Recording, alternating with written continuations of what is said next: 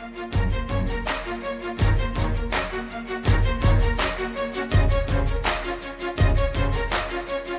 good morning, everyone, and welcome back to the Stacks of Cash podcast. We have a full studio, aka my office is full this morning. We have Jay Cohen, and we have our dear friend Devin Phillips from Wiener, Nathan, and Phillips here to discuss a very important topic that we feel, and we've seen a lot, Jay. I mean, if we look to the last few months, we've spent a lot of time talking to some of our clients who've sold businesses.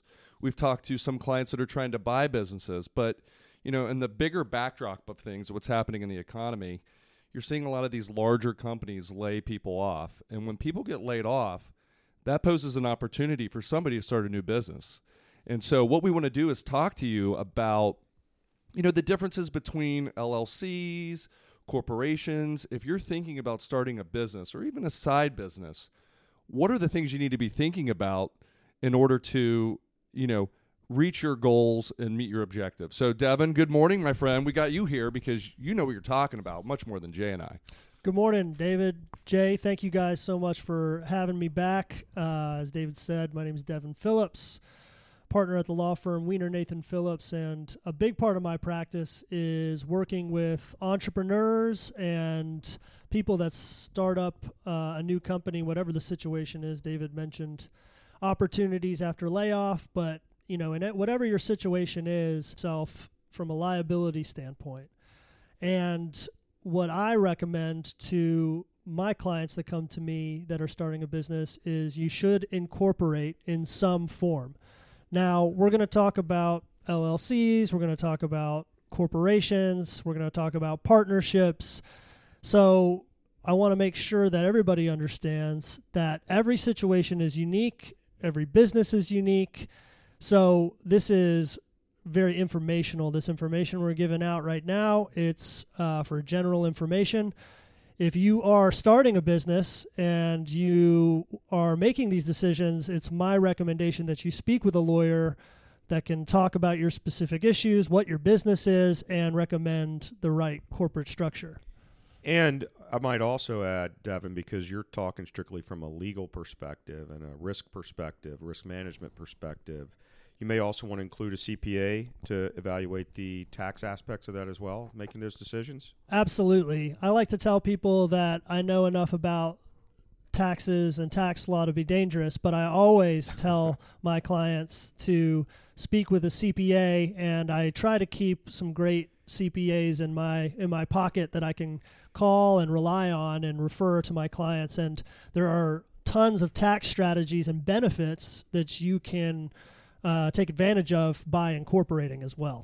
One thing I think about when I think about it, someone's trying to form a new business, and some of the biggest businesses that we have in our economy today came about as a result of periods of time where there were these really big mass layoffs. 2008 created a tremendous amount of entrepreneurs. It always seems to be that nudge that for many people that are thinking about going on their own to actually get off their rear end and go do something, right? And so, as we're thinking about the strategies that need to be employed there, what do you recommend is the best way to go about getting started? I mean, what does someone need to do? What are the things that they need to think about in making these decisions? What are the most critical components? Sure, and assuming that they've thought through their business model, what they're going to sell, what their services are, what their goods are, once they get through the general idea of what their business is, the next step is to make sure that what you do as a business is protected and is limited as far as liability goes to the assets of this company. So what I mean by that is I could go out today and start a company in my name, Devin Phillips. I could sell widgets, I could sell services, and I could do it in my name, make money, have no issues with liability. However, in the event that, let's say I grow and I scale, and as you grow and scale, the more you interface with customers and clients and other entities, the more contracts you enter, there's a heightened risk of liability as you scale, just from the sheer aspect that you're doing more business with more people, and there are litigious people out there. So yes, there are. When you're doing things in your personal name, let's say I get a lawsuit for a breach of contract, whether it's legitimate or not, I'm going to have to deal with that lawsuit. And let's say the end result is I messed up, I have some liability in my personal name.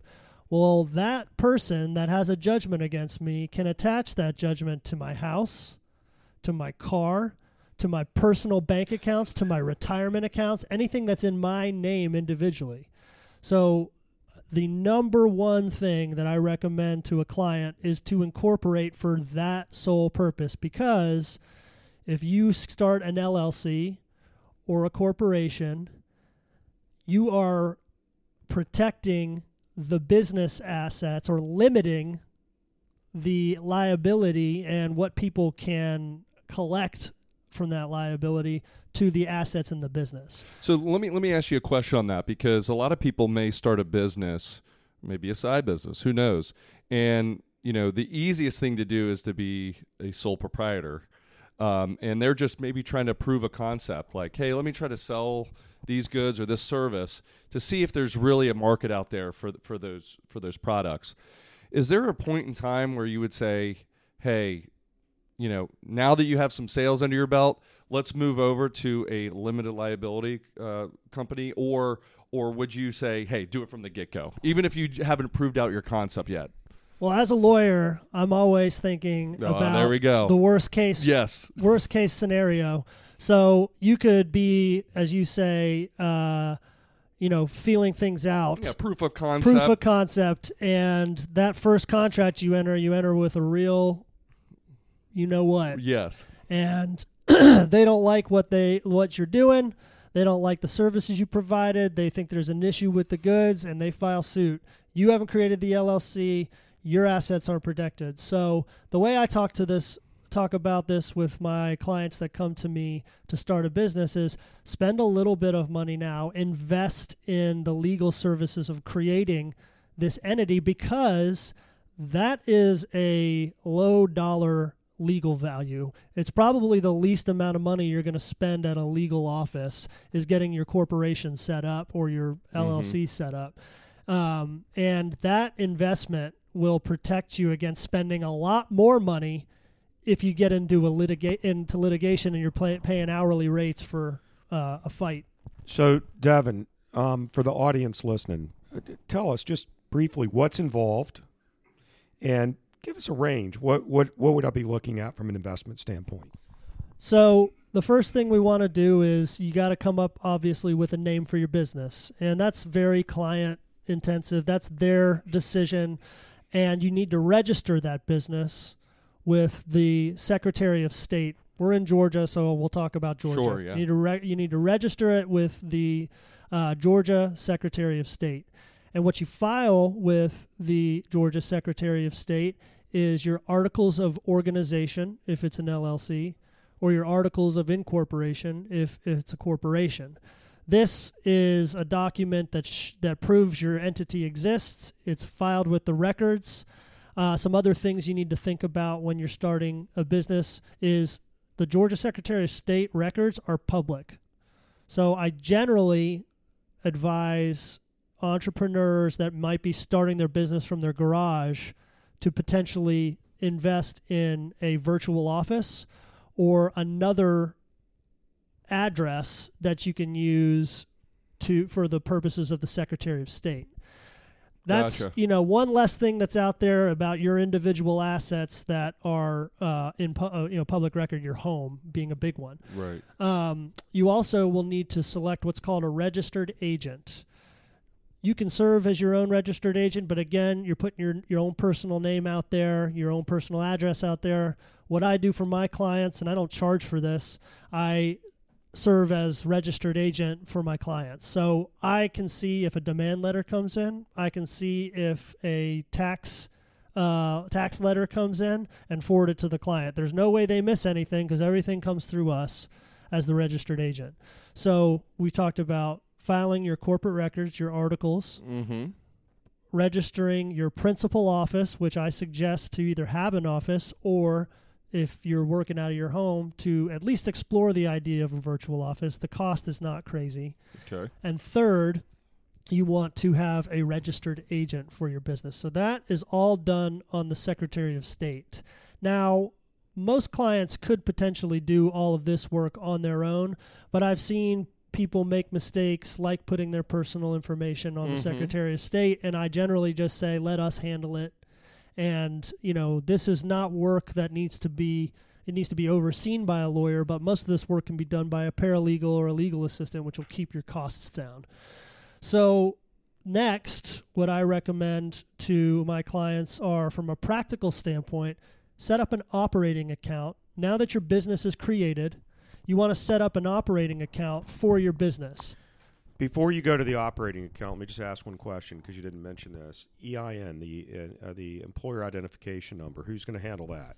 So we handle that. My paralegal will handle that. Okay. Now, a CPA can also handle that. Once the entity is created, you file a form with the IRS requesting an employer identification number, or an EIN, tax ID. And you're going to need that when you go to a bank to set up an account. You're going to need your articles of incorporation. You're going to need your EIN, and then you can get your bank account set up and funded. That's correct. You say when you say your bank account, it's the company's bank account you're setting up, and it's a separate tax ID for the company. Now, a lot of people ask me, do I have to file 2 tax returns now? The answer is no. For an LLC, especially for a single-member LLC or an LLC with just a few members, you're going to, and again, let me make sure I reference that I am not a CPA, and this is not tax advice, but from a practical standpoint, LLCs are treated by the IRS as a disregarded entity. So the tax will pass through to the individuals that own the LLC. I did not know that. I do want to come back and make... Jay, we have an LLC. Would that work for us? What's that? We have an LLC, so do we have to file another tax return? That is a very good question. We're going to have to ask Jeff. I don't know the answer to that yet, but I bet you he says, we probably will. But, I think the thing that's important here is that you've got to go through these steps, and you've got to be methodical about these steps, and you can't take shortcuts on this. It's very, very, very important. I will mention one thing. When I first set up my original entity, I had a lawyer friend who sent me some just sort of generic documents that I then completed, and I made the mistake that you're referencing, where my name's on there, my home address is on there, and you start getting stuff sent there. And as we've evolved, your firm, who represents us, you guys are our registered agent. So it does add for that extra protection where, people don't know how to get directly in touch with me. And what's interesting was when I've looked at properties and things like that, it's amazing how many people out there have their name and their home address. And what you can find online is extraordinary. It is extraordinary. And let me go a little further with that. You're setting up this LLC, and we're talking about LLCs here because that's generally what I'm referring clients to set up because it's a good option for a small company, a closely held company with just a few members.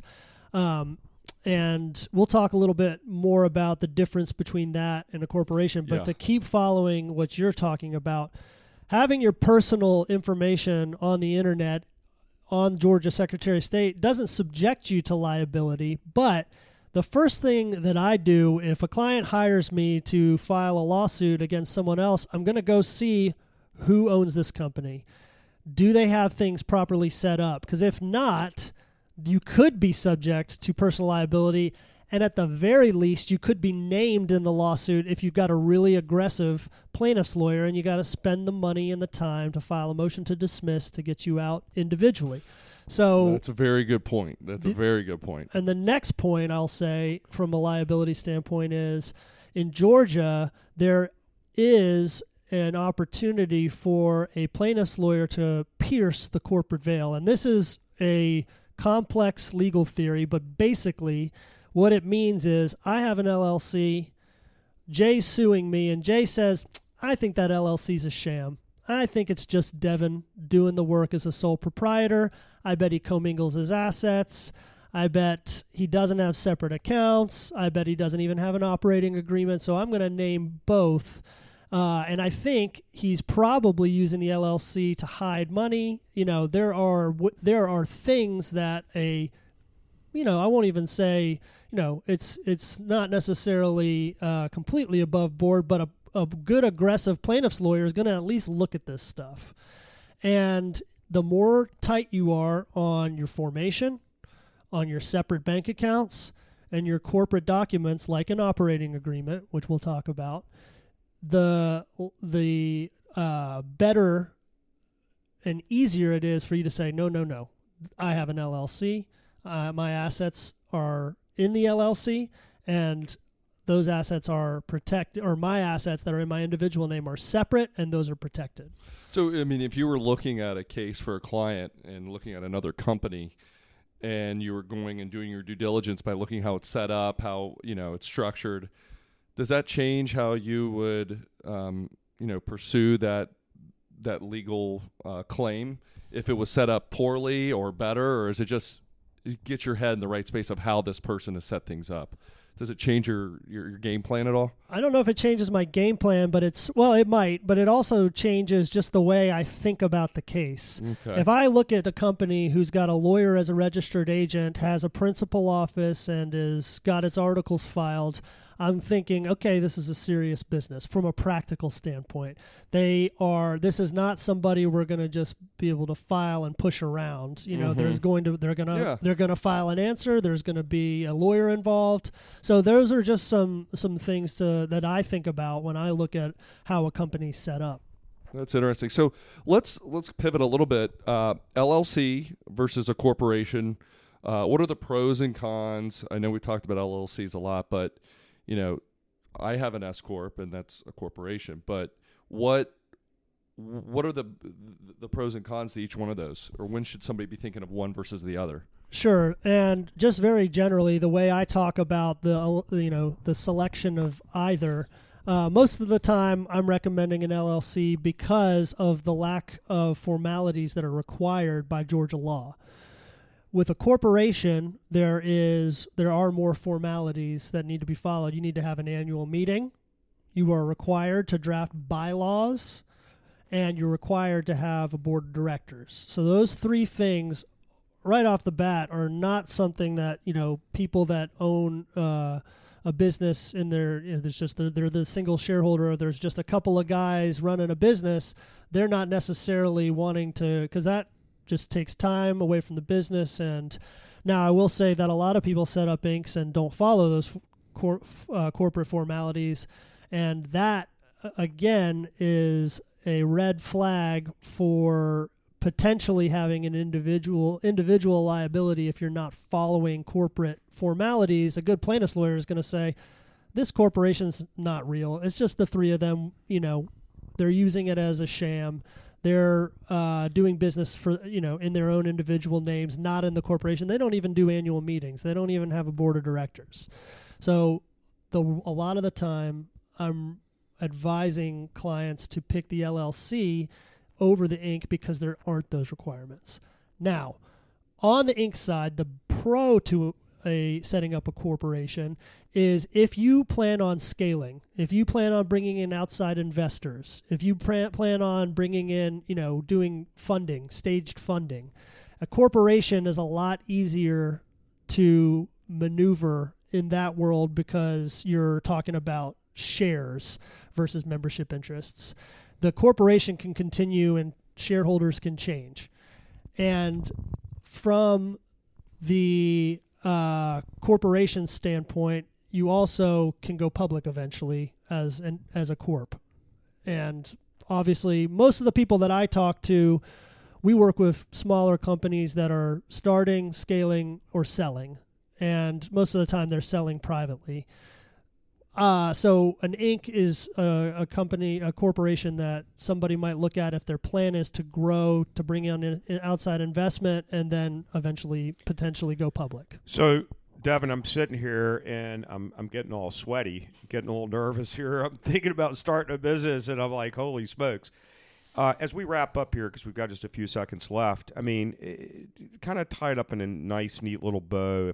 If I've got an idea and I'm thinking about doing something, it would seem to me it's probably not that difficult to start small. Maybe an LLC or an LLP is the right way to go, and then if things get bigger and you've got capital formation needs where that doesn't necessarily work, you can then always move over to a corporation if you need to, right? That's right. You can convert an LLC to a corporation. Oh, didn't even know you could convert. So are there any other tidbits or tips as we wrap up here in our remaining few seconds that you would offer to people? So, and how might they get in touch with you?